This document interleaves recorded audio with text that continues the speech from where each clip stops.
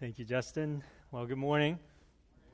It is good to be back with you. It's been 3.5 years since I was with you last time, but it's good to see old friends and meet some new folks here. So thank you so much for your partnership in the gospel with us. What you saw on the video and the grace of God that we have experienced is as a result of your partnership with us in the gospel, not only through financial contributions, but through your prayers. I get emails from some of you saying that you guys are praying for us, and that just means so much to us, that people back here are praying for us, praying for the kingdom of God to expand and the gospel to go forth in places like Tokyo, where there's just so few Christians. And so really, really appreciate your partnership in the gospel with us. I invite you to opening your Bibles to the Gospel of John. I will be reading from John chapter 4, verses 1 through 30, and I believe the words of Scripture is going to be up on the screen. So whether it's in your mobile device or physical Bible or screen, let's follow God's Word. John chapter 4, verse 1. Now, when Jesus learned that the Pharisees had heard that Jesus was making and baptizing more disciples than John, although Jesus himself did not baptize, but only his disciples, he left Judea and departed again for Galilee. And he had to pass through Samaria. So he came to a town of Samaria called Sychar, near the field that Jacob had given to his son Joseph. Jacob's well was there, so Jesus, wearied as he was from his journey, was sitting beside the well. It was about the 6th hour. That's about noon. A woman from Samaria came to draw water. Jesus said to her, "Give me a drink." For his disciples had gone away into the city to buy food. The Samaritan woman said to him, "How is it that you, a Jew, ask for a drink from me, a woman of Samaria? For Jews have no dealings with Samaritans." Jesus answered her, "If you knew the gift of God and who it is that is saying to you, 'Give me a drink,' you would have asked him, and he would have given you living water." The woman said to him, "Sir, you have nothing to draw water with, and the well is deep. Where do you get that living water? Are you greater than our father Jacob? He gave us a well and drank from it himself, as did his sons and his livestock." Jesus said to her, "Everyone who drinks of this water will be thirsty again. But whoever drinks of the water that I will give him will never be thirsty again. The water that I will give him will become in him a spring of water welling up to eternal life." The woman said to him, "Sir, give me this water so that I will not be thirsty or have to come here to draw water." Jesus said to her, "Go, call your husband and come here." The woman answered him, "I have no husband." Jesus said to her, "You are right in saying, 'I have no husband,' for you have had 5 husbands, and the one you now have is not your husband. What you have said is true." The woman said to him, "Sir, I perceive that you are a prophet. Our fathers worshipped on this mountain, but you say that in Jerusalem is the place where people ought to worship." Jesus said to her, "Woman, believe me, the hour is coming when neither on this mountain nor in Jerusalem will you worship the Father. You worship what you do not know. We worship what we know, for salvation is from the Jews. But the hour is coming and is now here when the true worshipers will worship the Father in spirit and truth. For the Father is seeking such people to worship him. God is spirit, and those who worship him must worship in spirit and truth." The woman said to him, "I know that Messiah is coming, he who is called Christ. When he comes, he will tell us all things." Jesus said to her, "I who speak to you am he." Just then his disciples came back. They marveled that he was talking with a woman, but no one said, "What do you seek?" or "Why are you talking with her?" So the woman left her water jar and went away into town and said to the people, "Come, see a man who told me all that I ever did. Can this be the Christ?" They went out of the town and were coming to him. This is God's word. I know Justin prayed for me, but I feel the need to pray again, so join me as I pray for the blessing of God upon his word. How lovely is your dwelling place, O Lord of hosts. My soul cries out and yearns for the living God. Father, we confess that we do not often long for you and thirst for you like that. But we know that you are our creator and our redeemer, and that you are the only one who can satisfy us completely. So would you allow us to experience you? Allow us to experience Jesus this morning as we hear your word afresh. By the power of your Holy Spirit, we pray. For your glory, do this, we ask in Jesus' name. Amen. Well, before I talk about the passage, I want to show you a video that gives you a sense of just how many people live in Japan. 126 million people living in Japan, 35 million people in the greater Tokyo area, but that's just numbers, right? It's hard to picture. So this is a video that a friend of mine took at a train station in Tokyo. This would be a typical... It should be moving. Yeah, there you go. This is at one of the hub stations in Tokyo, and this goes on, typical Monday morning, this goes on for a couple of hours. It's a lot of people, unending stream of people. In conservative estimate, 99.5%, or more than 99.5% of these people do not know Jesus, have little access to the gospel unless someone brings it to them. 0.5% evangelical Christian population. And most of these people are working and living and pursuing things like financial success or physical beauty, pursuing these things without realizing these things will not ultimately satisfy them. In one of my friends in our neighborhood, his wife is a good friend of Emma's. She's in Emma's Bible study. His name is Kay, and he is a CEO of a company, small company, but financially very successful. And but he told me that in the earlier days, when he took on the role as a CEO, he used to go to work every day and vomit in the bathroom because the pressure to succeed and to do well in his job was so immense that he had physical reaction every day for a long time. And once he got financially successful, he realized that, it's just more money. And it's not really, it doesn't mean much. Yes, he has a nice place, he drives a nice car, but it doesn't really mean much to him.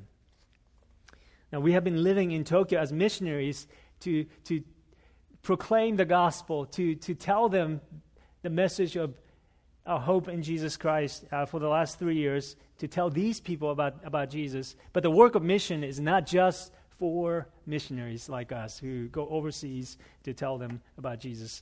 But the mission of Jesus is for every Christian as well. Jesus has called each of us to be a part of this Great Commission. You guys know the Great Commission well, to make disciples of all nations. And he has invited us, each of his followers, to join him in his mission to proclaim the good news that the world so desperately needs to hear in Tokyo, in Fairfax, and everywhere else in the world. But I think for most of us, the reality is we have different things in our lives, different pursuits in our lives, whether it be our job or raising our family or kids' education or whatever it may be. These pursuits take up most of our time. And most of the time and attention, and we know we're called to make disciples, but there just seems to be little time left for the mission that God has called us to, mission that Jesus has invited us into. Oftentimes we are mainly concerned about our own job performance or financial security or even our house or kids, that we don't constantly walk around thinking about the eternal destination of people all around us. So here's a question. What's going to push us out of our comfortable bubble and compel us to start taking risks, start risking our comfort and finance and reputation for the sake of Jesus' mission? What's going to push us out? And what is going to give us and sustain the drive and motivation and even excitement to engage in the mission that Jesus invites us into? That's what we're going to find out from this passage. In today's passage, we see Jesus engaging in cross-cultural mission, but this message is not about, here's what Jesus did, so let's all follow Jesus' example kind of message, even though there's certainly plenty of things that we can learn from Jesus' example. Jesus is doing remarkable things in this passage, but this is message not about methodology for mission, because I don't believe that's John's intention in writing this passage. It's not primarily to give us an example to follow, but his aim was to show us the utter uniqueness of Jesus. How utterly unique Jesus is. And what drives us toward engaging in God's mission is not the example of Jesus, as helpful as it is, but seeing and experiencing how utterly unique Jesus is. And that's what I want us to experience this morning. I know you guys have heard a message from John chapter 4 so many times. I have. So I think our temptation is to just check out, okay, here's another message from John chapter 4. But I pray that the Holy Spirit will allow us to experience Jesus as we hear his word. And so main point that I want us to focus on is this. Experiencing the utter uniqueness of Jesus propels us into his mission. This one-of-a-kind, breathtakingly beautiful kind of uniqueness of Jesus. That's what drives us into his mission. So we're gonna look at how utterly unique Jesus is from this passage by asking two simple questions, and those are my 2 points. One, what does Jesus offer? And number 2, how does Jesus love? And those are my 2 points this morning. So let's look at the first one. What does Jesus offer? Again, we see Jesus in a foreign country of Samaria. He has traveled with his disciples a long journey, so he's tired and he's thirsty, and he's sitting by a well. His disciples have gone away to buy food. And so he's by himself, he's tired, thirsty, and a woman from Samaria comes to him, and so Jesus engages her in a conversation. He asks her for a drink. Now, you guys probably know this, but the Jews and Samaritans, they didn't like each other, right?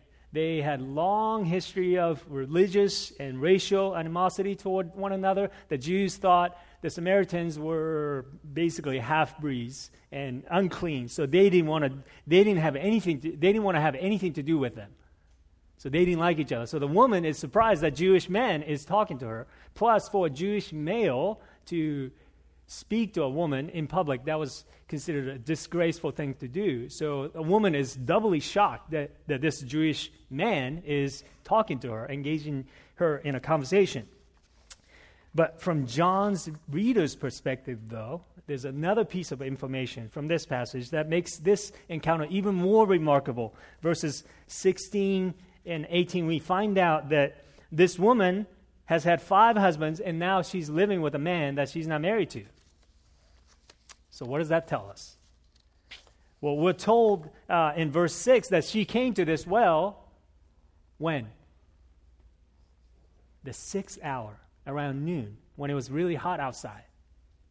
And she wasn't with anybody else. She came to the well by herself. Okay, most women would have gone either together and early in the morning or later in the evening or toward the evening when it was cooler with other people. But she was by herself. It was hot outside. So most commentators think this woman was most likely a social outcast, ostracized by her townspeople for her reputation as a sexually immoral woman. And so this is the kind of woman Jesus is talking to. So Jesus is breaking all kinds of barriers to engage this woman in a conversation. He's breaking racial barrier, religious barrier, social and gender and moral barriers, all kinds of barriers to engage this woman. And to this woman, Jesus offers what he calls living water in verse 10. But the woman has no idea what Jesus is offering, so she's just confused, right? This crazy guy who has no bucket to draw water, and he's offering me water. What's with this guy? Sir, I have this bucket, you don't. Where are you going to get this water? So she's confused. Then Jesus tries to explain the nature of this water in verse 13. Let's look at verse 13 one more time. He says, everyone who drinks of this water, referring to physical water from the well, will be thirsty again. But whoever drinks of the water I will give him will never be thirsty again. The water that I will give him will become in him a spring of water welling up to eternal life. Now, we find out later in the Gospel of John, in chapter 7, that this phrase, living water, when Jesus uses this phrase, he refers to what? The Holy Spirit. We find out later on in chapter 7. So what Jesus is offering here is not physical water, but the Spirit who will satisfy not the physical thirst, but the spiritual thirst of our soul, of the human soul, again and again and again, all the way into eternity. That's what Jesus is offering here. But the woman still doesn't get it, right? She doesn't get what Jesus is offering. So she says, okay, that sounds good. Give me this water so that I will no longer be thirsty or have to come here to draw water again. So she's still thinking in physical terms. She doesn't understand what Jesus is offering.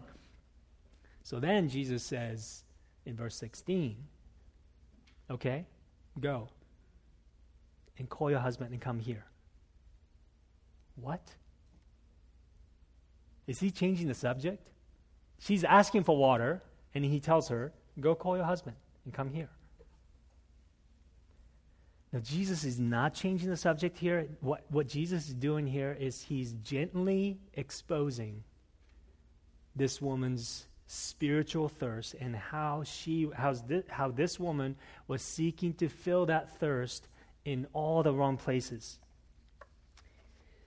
We're told that she has had 5 husbands, and that's a lot. Even by today's standard, that's a lot of divorces. All of these husbands, previous husbands, most likely have divorced her, and now she's living with a man she is not married to. So what that tells us is that this woman was desperately empty and thirsty inside, and she was desperately seeking to find satisfaction and happiness in men, in being loved, in being accepted, and being wanted and pursued by these men.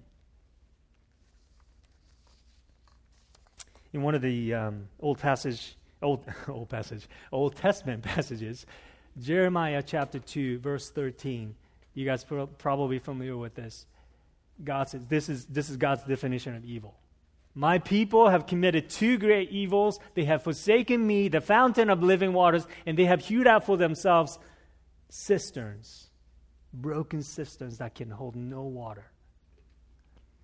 When God has offered himself as the source of, as living waters, as the source of our satisfaction and happiness, when God is offering himself as that, for us to then choose to find ultimate satisfaction and happiness in anything other than God, that's what the Bible calls evil. That's the definition of evil that God gives to us. And that's exactly what this woman is doing, seeking to satisfy her thirst with broken cisterns called relationships with men that left her dry and thirsty and never satisfied. That's why she's had 5 husbands, and now she's living with someone else again. But before we judge her too quickly, let's ask ourselves, isn't this the picture of how we often live our lives as well? Ever since Adam and Eve chose to find life and happiness and satisfaction outside of God himself and left the Garden of Eden, mankind, all of us, has always had this innate thirst and longing for something greater and something better than what this world offers. And it could be a dream house or a job that you've always wanted. But then once you get, oh, I really want this, but once you get it, it starts to lose the charm.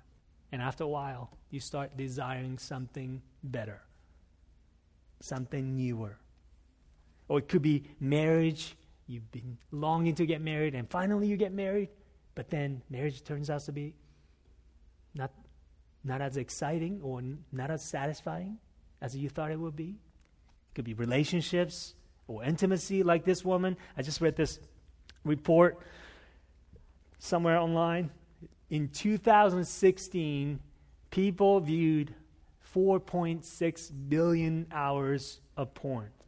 That's 524,000 years on one website. What does that tell us? Well, it tells us that the people want intimacy, but people are seeking to quench that thirst with waters that always leave them dry and thirsty and empty and never ultimately satisfy. That's what tells us. What that tells us.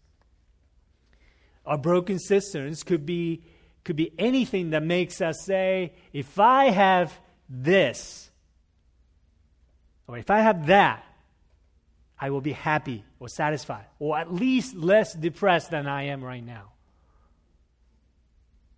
What is that thing for you? These things, some of these things are not necessarily evil in themselves, right? You know, it's okay to have a nice house, nice car. It's okay to have financial security. It's okay to have this and that, okay? And it's okay to have longing for something better. But this sense of longing for something better that we have is meant to point us to someone far greater than any of these things. And when we make these things, created things, when we make these things the ultimate things from which we derive our satisfaction and happiness from, that's when it becomes evil and we'll never be satisfied. Now this year, I don't know how many people watched Super Bowl this year. That was pretty incredible. Okay? I'm not a Tom Brady fan, but that was pretty incredible. Tom Brady, 5-time Super Bowl winner. He's got he's married to a supermodel, beautiful children, no doubt, big house, mansion, fancy cars, everything. And fame and money that very few people can achieve in a lifetime, right? Very successful. One of the most decorated athletes in America, or if not the world. But here's what's interesting to me. I was watching, maybe this interview is a few years old, but this interviewer is praising Tom Brady for all his accomplishments. But then Tom Brady's response was, but there's got to be more than this. Do you hear the thirst of his soul? He's got it all. Very few people can have what he has. But he says, there's got to be more to life than this. And so the interviewer asked him, so what's the answer? The only thing he could say was, I wish I knew. I wish I knew. Well, brothers and sisters, Jesus provides the answer for us right here. He says, I'm the one who can totally and completely satisfy the deepest longing of your soul. Because when you taste this water that I'm offering, it will fill you and satisfy you again and again and again, all the way into eternity. I'm the source of your eternal satisfaction. That's what Jesus offers us, and he's offering this woman. Have you experienced this? Maybe you've been coming to church, but you haven't experienced this eternal satisfaction, this living water that Jesus is talking about. If that's you, I want you to keep listening, because Jesus is going to tell us how exactly he is going to do that. He's going to make this eternal satisfaction possible later on. So I want you to keep listening. The woman at one point in this dialogue with Jesus asked Jesus this question: are you greater than our father Jacob, who gave us this well? Now Jacob's well, at that point in the conversation, had been around for at least a couple thousand years. And no doubt that well has satisfied the thirst of many, many thousands of people. That's pretty good. But Jesus here offers eternal satisfaction. This water, when we taste it, will never be thirsty again. Eternal satisfaction. So in effect, Jesus is saying, answering this question, this woman is asking, yes, I am greater than Jacob. I'll give you eternal satisfaction. So Jesus is utterly unique in what he offers, but his uniqueness is also revealed in how he loves. So that's the second question. How does Jesus love this woman? And how does he express his love for us? Do you see how gracious and patient Jesus is with this Samaritan woman to help this woman see her true need for this living water that Jesus is offering? What he does is he confronts this woman's sinfulness. But he does that in the most gracious possible way. Verse 16, Jesus tells her, "Go and call your husband and come here." The woman answers him, "I have no husband." And Jesus' reply to her was, "You're right. You've had 5 husbands, and the man that you're living with right now, he's not your husband. So what you're saying is true." Jesus knows everything about this woman. Jesus sees right through her sinful, sexually immoral past, but there's no sense of self-righteousness in Jesus. There's no sense of condemnation. Like her, all the townspeople in her town ostracized her, condemned her. There's no condemnation that Jesus has given this woman. This woman realizes, though, that there's something special about this man, right? Somehow this guy knows my past. Isn't that scary? That would make me feel very uncomfortable. Someone comes to me and I realize this guy knows my past. So the woman, what she does is probably, all of us would do the same thing. What she does is she tries to divert the subject. "Sir, I perceive that you are a prophet." Isn't that a funny statement? "Sir, I perceive that you are a prophet. Let's talk about the temple, shall we? We Samaritans think this mountain is the place to worship God, but you Jews say that the temple in Jerusalem, that's the place you ought to worship. Which is it?" Okay, let's talk about the temple. I don't want to get personal. Jesus tries to get personal. She tries to divert the subject. I don't want to get personal. Let's talk about the temple. But then what Jesus does is Jesus goes along with her. He says, "Okay, you want to talk about the temple? I will talk about the temple. But you know what? It's not going to matter anymore. This time is coming." Look at verse 23. Jesus says, "The hour is coming and is now here when the true worshipers will worship the Father in spirit and truth." The woman tries to switch the subject to an abstract topic of the temple, but Jesus comes right back to her true need and says, "The hour is coming, is now here, when the true worshipers will worship the Father in spirit and truth." He's saying the only way you will ever be satisfied is not by worshiping things that will never satisfy you. Man after man, relationship after relationship will leave you always dry and thirsty and never satisfied. The only way you will ever be truly and completely satisfied is by worshiping the true God, and the true worshipers will worship God in spirit and truth. And later on, Jesus says, "I am the truth." So what Jesus is saying is, I'm the one you need for your true satisfaction. I'm the one you need for you to be able to worship the true and living God and truly be satisfied. But how is this eternal satisfaction and the worship of the true God made possible? How is this offer of eternal satisfaction to this sinful woman and to us who always seem to pursue broken cisterns all the time? How is this offer made possible? Well, Jesus hints at how that's possible in verses 21 and 23. Twice he says this phrase, "The hour is coming." The hour is coming. Now, every time you see this phrase, "the hour," in the Gospel of John, when Jesus uses that phrase, Jesus refers to the hour of his death on the cross. So he's saying, when that hour comes, you will worship the living God and you will never be thirsty again. Do you want to know how Jesus loves this woman and how He makes this satisfaction, eternal satisfaction, possible for us and for this woman. Do you want to know? This is it right here. The hour. Do you remember what Jesus cried out in that hour when he was on the cross? Jesus cried out, "I thirst." Do you guys remember that?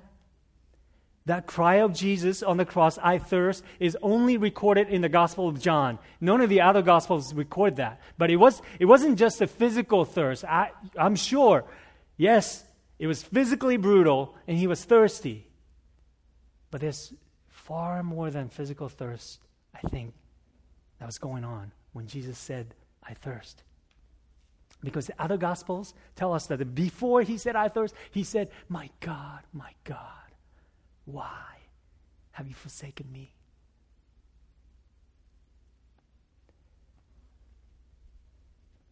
Let's think about this. Jesus, who in all eternity past had this perfect relationship with the Father and the Holy Spirit. The Father and the Holy Spirit. The Father was the source of all his joy and happiness. He was truly loved. He was truly happy. And now he's on the cross crying out, my God, why have you forsaken me?" And he said, "I thirst." You know what that means for us?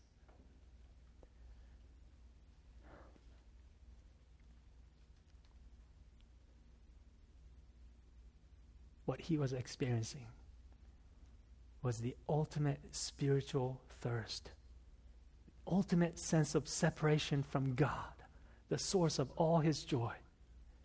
And he did that for us. He thirsted for us so that we will never be thirsty again, so that he can be living water that he's offering. He knows everything about our sinful past. He knows everything about you. He knows every single broken cistern that you pursued in your life and you're pursuing in your life and you will ever pursue in your life. He knows everything about our sinfulness, and he still says to us, "I thirsted for you so that you will never be thirsty again. I thirsted for you so that you can have this living water." I'll hear Jesus say to you, "I'll give you living water." You'll never have to go back to relationships again. You never have to go back to house or your job or reputation or porn or anything else in this world again. You never have to go back to these things again to fill you and satisfy you. I will give you living water that can satisfy you and fill you again and again, all the way into eternity. That's what Jesus offers us and this woman.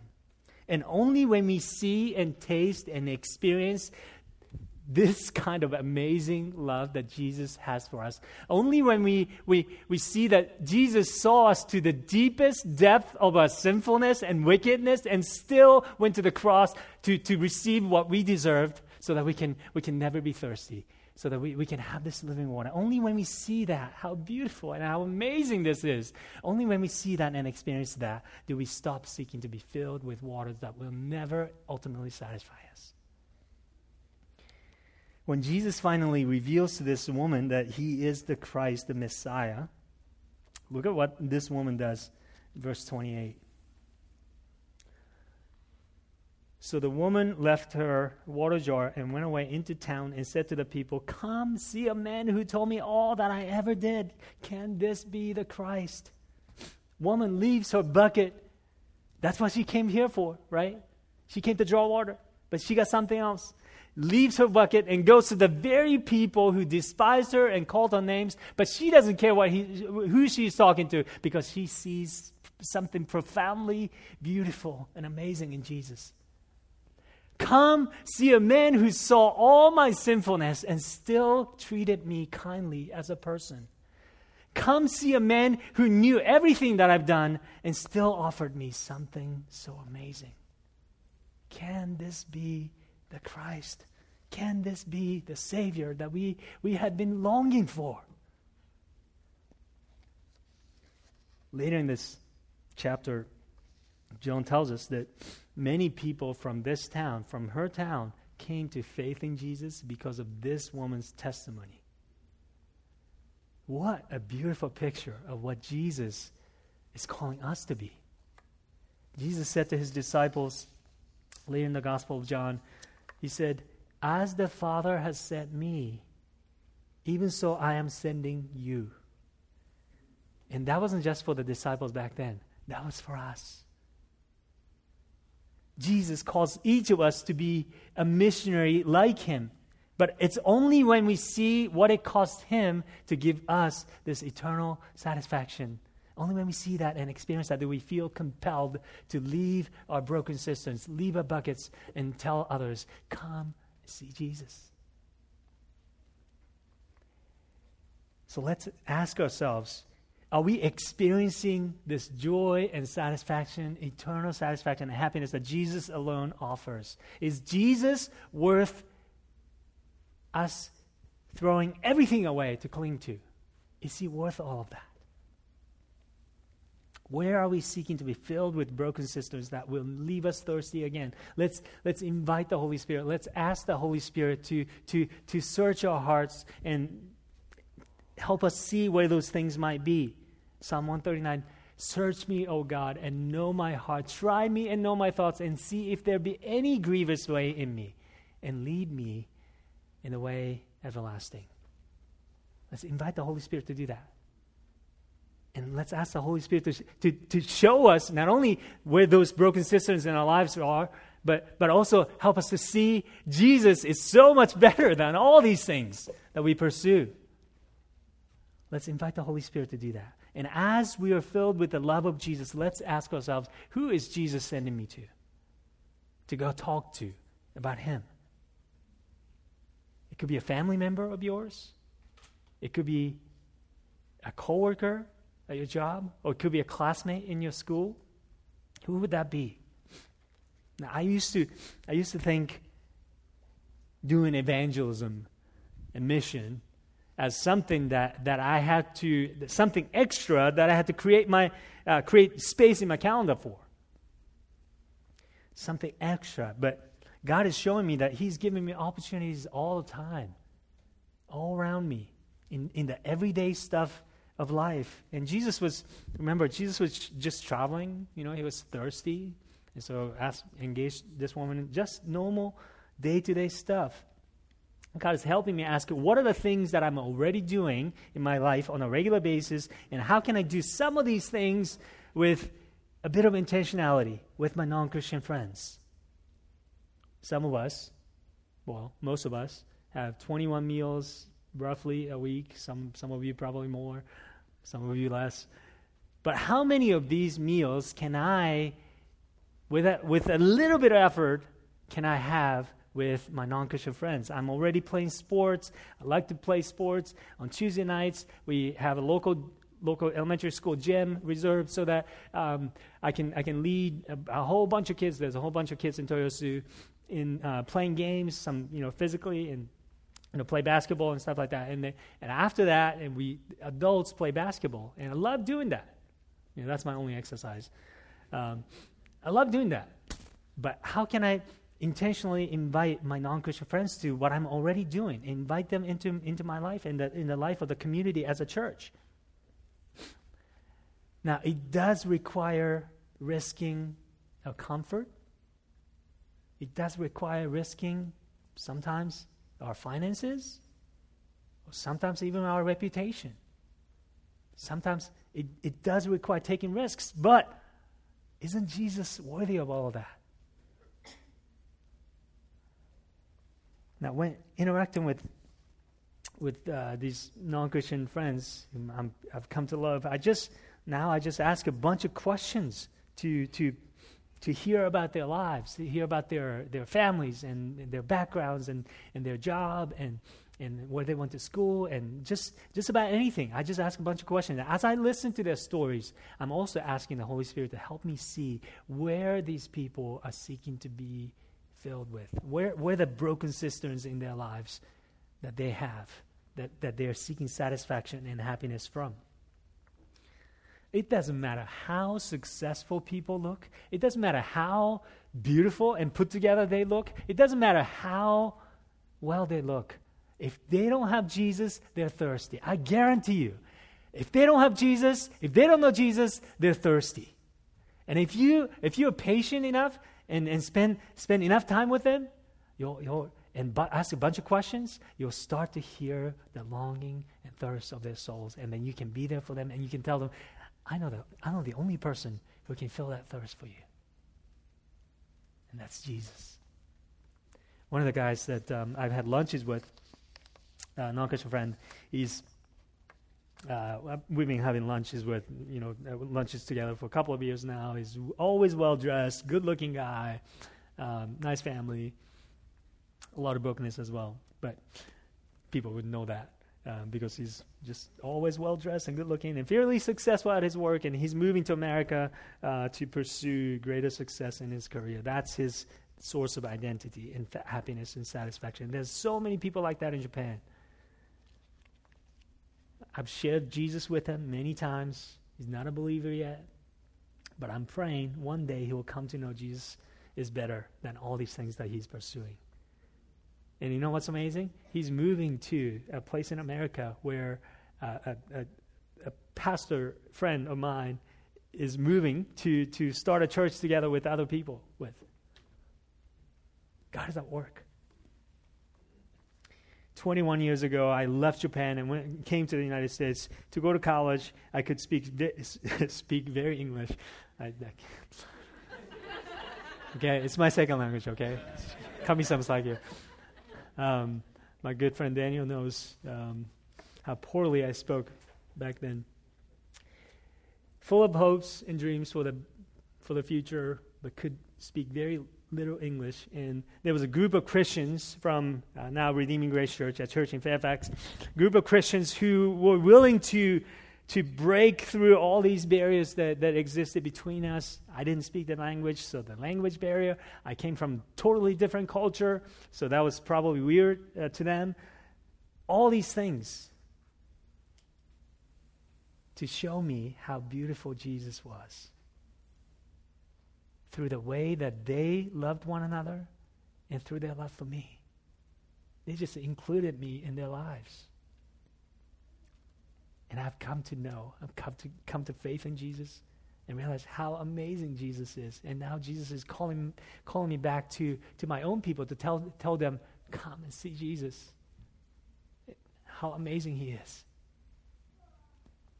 It's not easy, right, to spend time with people who are different than us, people who hold different values, people who speak different languages, people who come from different cultures. It's not easy to spend time with those people, right? It's far easier to hang with our own people who are like us. But Jesus invites us to join him in his mission to give the eternal joy and satisfaction to all the peoples of the earth across all boundaries. Some of us are called to go across the ocean to be a part of that. Some of us are just called to go across the street in our neighborhood, or across the cubicle in your office, across the classroom in your school. Wherever Jesus wants to send us, he's inviting us, he's calling us, he's sending us out to be a part of that. And I believe there's so many churches around here, right? But I believe there's so many more people, a plentiful harvest here in Fairfax. So I do pray that the Lord will fill Sojourn Church with his Spirit so that you can experience Jesus and experience how amazing Jesus is so that he can send you out to reap that great harvest. Will you join him in his mission? Let's pray together.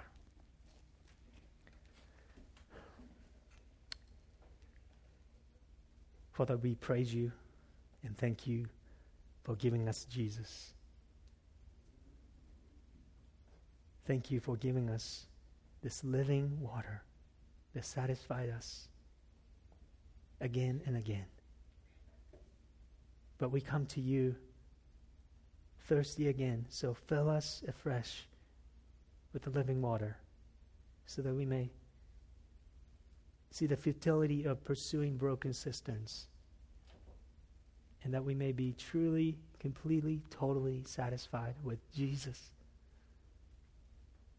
And as we experience Jesus, send us out in the power of your Spirit to go tell others, come see Jesus. Come see a man who's known all about my sinfulness and still loved me and gave me something amazing. Would you do that for your glory, for your name's sake, for the advancement of the gospel in Fairfax, in Tokyo, and everywhere else in the world, wherever you would send us. Do this for your name's sake, for your glory, we ask. In Jesus' name, amen.